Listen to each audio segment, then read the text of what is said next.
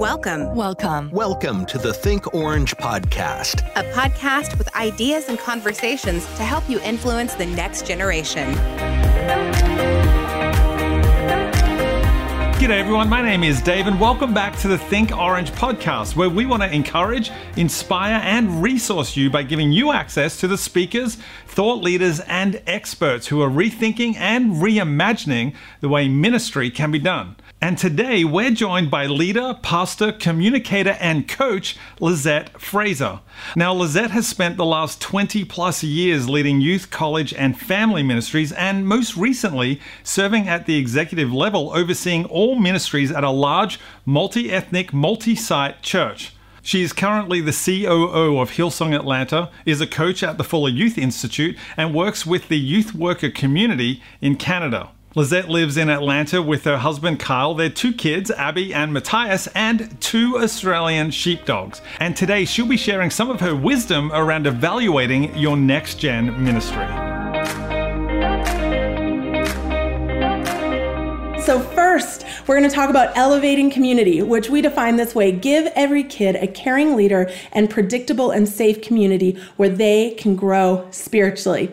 Love it. Think it's so important. But when I think about the tension, the first thing that came to mind was, but it's so hard. It doesn't seem to matter what age, what stage, honestly, all the way through life and adulthood, it is really hard to find consistent people that will invest in people's lives for the sake of spiritual development. It's just not easy. And I know if you're anything like me, you're always on the hunt for more people trying to make that happen. And I think what happens in lieu of the fact that it's so hard to do, we start to lean into other areas. And where we tend to lean is really this idea that information will equal transformation. Right? Information will equal transformation. That's why we invest so heavily in Sunday morning programming or midweek programming. We're going to make that message unreal. We're going to make it relevant and authentic and catchy at a puppet show or a band, depending on the age and stage. And you're going to make it so good because our hope is that if that information is excellent, transformation will happen. But I think you and I both know that that's a pretty faulty assessment of how that's going to go. That's a faulty formula. And that faulty formula is not going to help us. And I love how my friend Gina McLean says this. She said, truth is, how we need to look at it is that information plus conversation multiplied by relationship, that's what's going to get us transformation. And I think if you and I reflected on our own lives, we know that it took conversation and it took relationship that was invested in our lives for our spiritual journey to transform us the way it has. And so we need all of those things together. So if we believe that, if we really believe that, then we have to consider how to reprioritize that.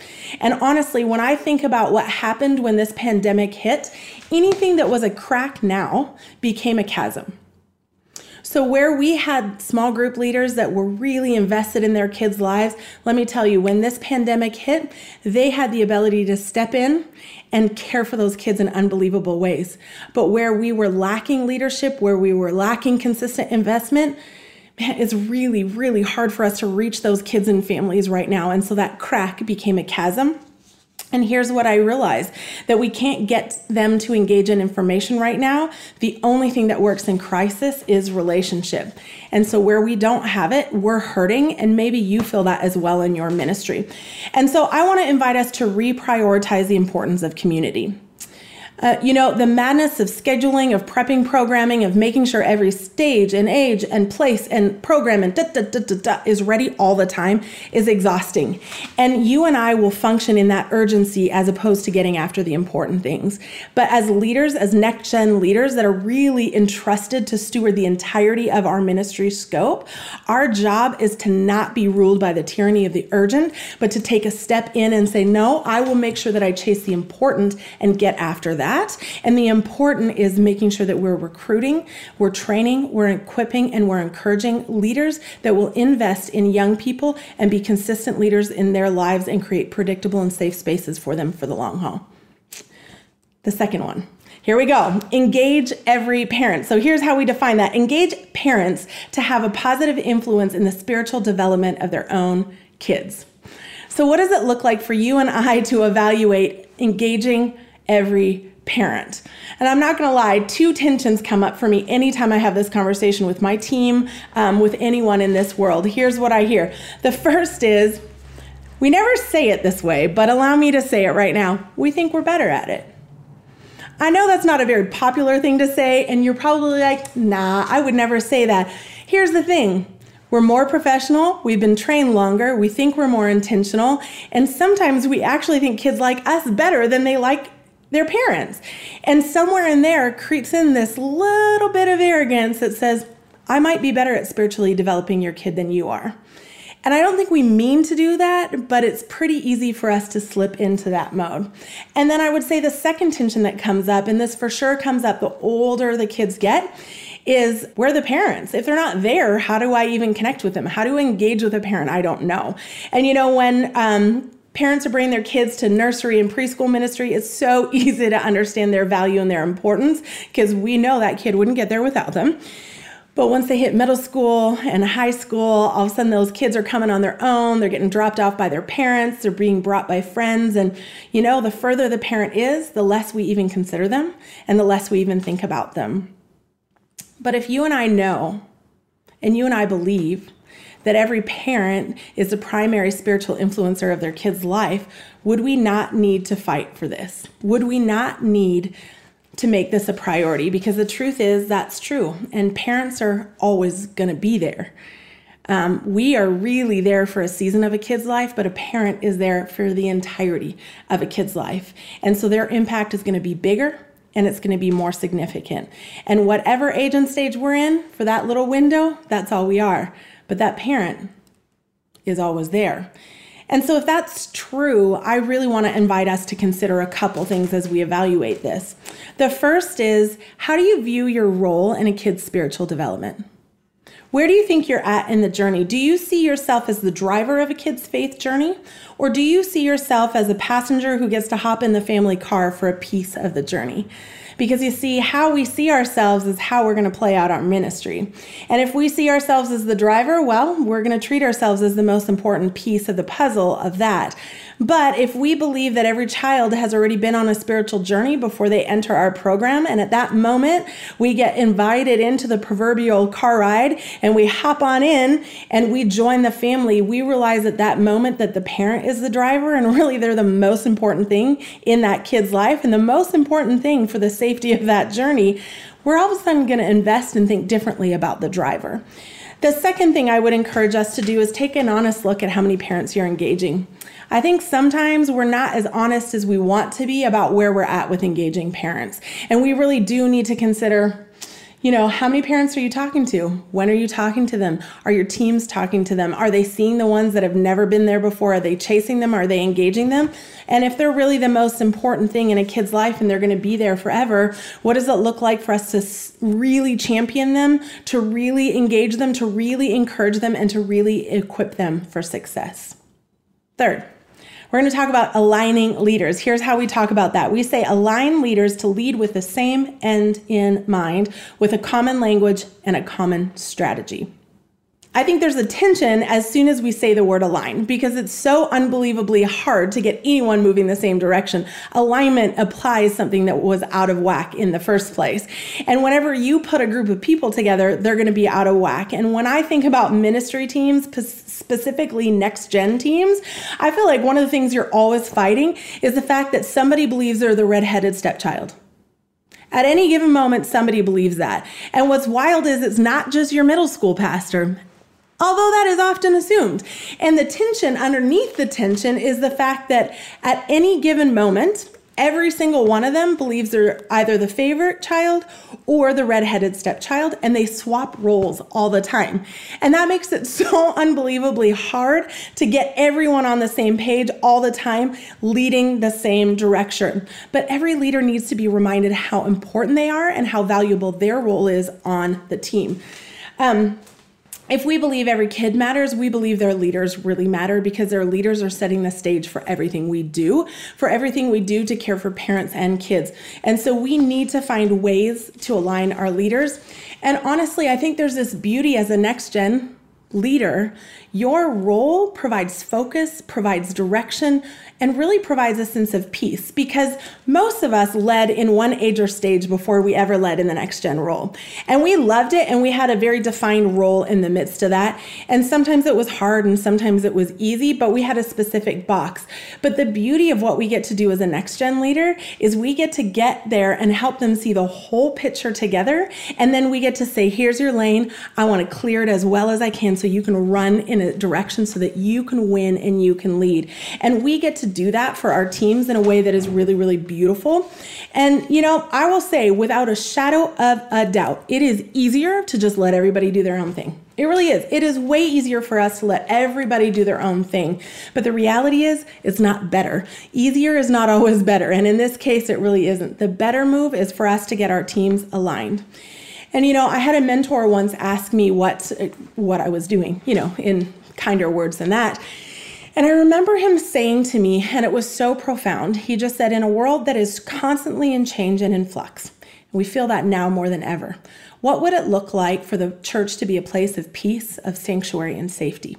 He goes, the normal experience for a parent is no matter what age they show up for, the experience is so different and feels so off that the church becomes as destabilizing as the world does. But he goes, instead, we could offer families a place where we're completely aligned as a next-gen team, where we show up the same no matter the age and stage, and families trust that we're a place of consistency, of peace, and of safety, and that we champion them to be the best they are wherever they are. And so I want to encourage you that it is important for us to fight for alignment.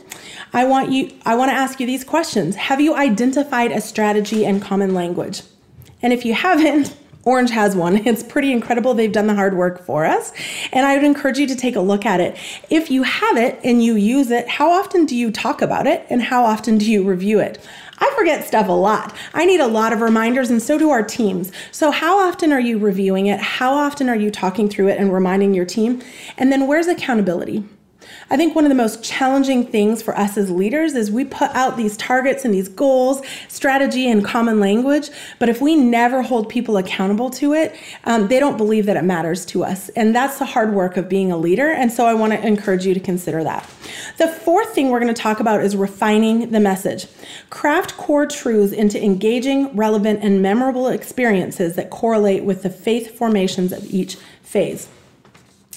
The tension of refining the message is just this. Every age and stage needs something unbelievably different. And I think as a next-gen leader, that's tricky. What your preschool and your high school are doing are so different that sometimes it's hard for us to be experts at training and equipping our teams to really refine their messages and be thoughtful about them. And sometimes we don't care about what each other one is doing nearly as well as we should. And this goes back to our conversation on alignment. But let me tell you one more time, it is so unbelievably important for us as leaders to be able to align our teams and to help them refine their message. Because if we're thinking about a child's life holistically, from birth through, let's just go high school graduation, when we're thinking about that journey into adulthood, we really want them to get different blocks along the way, right? They need to crawl, and then they walk, and then they run, and then, there's so many pieces of the journey, but that's the same spiritually. And we need to refine the message in such a way that we can trust one another on our teams from preschool through high school, that we're all building on those blocks together to help a young person run a faith for a lifetime. And so that's our job. And so have you ever considered what it looks like to make sure that you have defined the message and refined the message in such a way for each age and stage? Again, Orange has it. If you've never looked at it, it is unbelievable. It is so helpful for us. And it helps us know that whoever's before us age and stage-wise or after us age and stage-wise is carrying the bowl with us in order to help young people come to know and love Jesus for a lifetime. The last one we're going to look at is influencing service. Creating consistent opportunities for kids and teenagers to serve. There's such a tension in this. And here's one that came to mind very quickly. It's just the scope of our thinking on what it looks like to serve faithfully as kids and what we believe about young people. And honestly, what I see most of the time is that we're going to give a kid an opportunity somewhere, generally kids ministry, to serve. And then what happens is that a kid goes to serve in kids ministry and they don't know what they're doing, so they don't do a good job. then the middle school pastor and the kids pastor are frustrated, and everyone just goes, I don't know why we do this. This is why kids shouldn't serve. Maybe when they become adults, they can give it another whirl. And it feels like there's a pretty common cycle that I see on that. And the bummer about that is that somewhere in the midst of that, we've lost what it means to believe, A, that a young person has the ability to serve, and B, that we set them up to win. And the truth is that if we believe every child is created in the image of God, every person is, and they're created with purpose, for purpose, then they have that. And nowhere in the Bible does it say that there's an age when that starts. In fact, it can start at any point. And so if that is true, then how do our ministries reflect that? How do we reflect that we believe young people can make an impact now? And that means that we have to do the hard work of finding places for them to serve and to try and to learn. But it also means we need to do the hard work of equipping the adult leaders that are going to receive them. And I think we need to think broadly and widely. I remember we took our kids on their first mission trip at 4 and 6 years old. And it was unreal to take these little guys to work in the outskirts and pretty rough neighborhoods of Tijuana to help build a house. Could they really help? No, they could hardly pick up a hammer at that point in time. But you know what it did? It started to birth this idea that no matter their age and stage, they had the ability to make an impact for the kingdom. And we continued to model that through the years. They were actually reminding me about it today. They were talking about when their dad worked with them in the 1-year-old room, when they were in 1st and 2nd grade. And all those things have led them at 17 and 19 years old now to love serving. It's like it's in their DNA. Almost like God maybe intended it that way. So if we believe that, how do we do that? I want to encourage you to consider, what are the areas and opportunities you have as a church right now where you say young people can serve? How young can they be? Can they help greet at the doors at 7? Probably. Maybe even younger. We have a very cute parking attendant at 4 years old. His vest is tiny. But I can assure you he does it with his dad. Have no fear. But where can they serve? And then how are you equipping the adults to be ready to receive them? And I think we just have to consider those things, and then we have to consider how we continue to do that. How do we continue to equip the kids for their roles? And how do we continue to equip the adults to receive them so that we can train up young people to learn how to serve at a young age? That was just a really quick run through, and there's a lot we could do to talk about that. But here's the thing, it matters. It matters a lot. Why? Because what we've been entrusted with is way too important to not evaluate.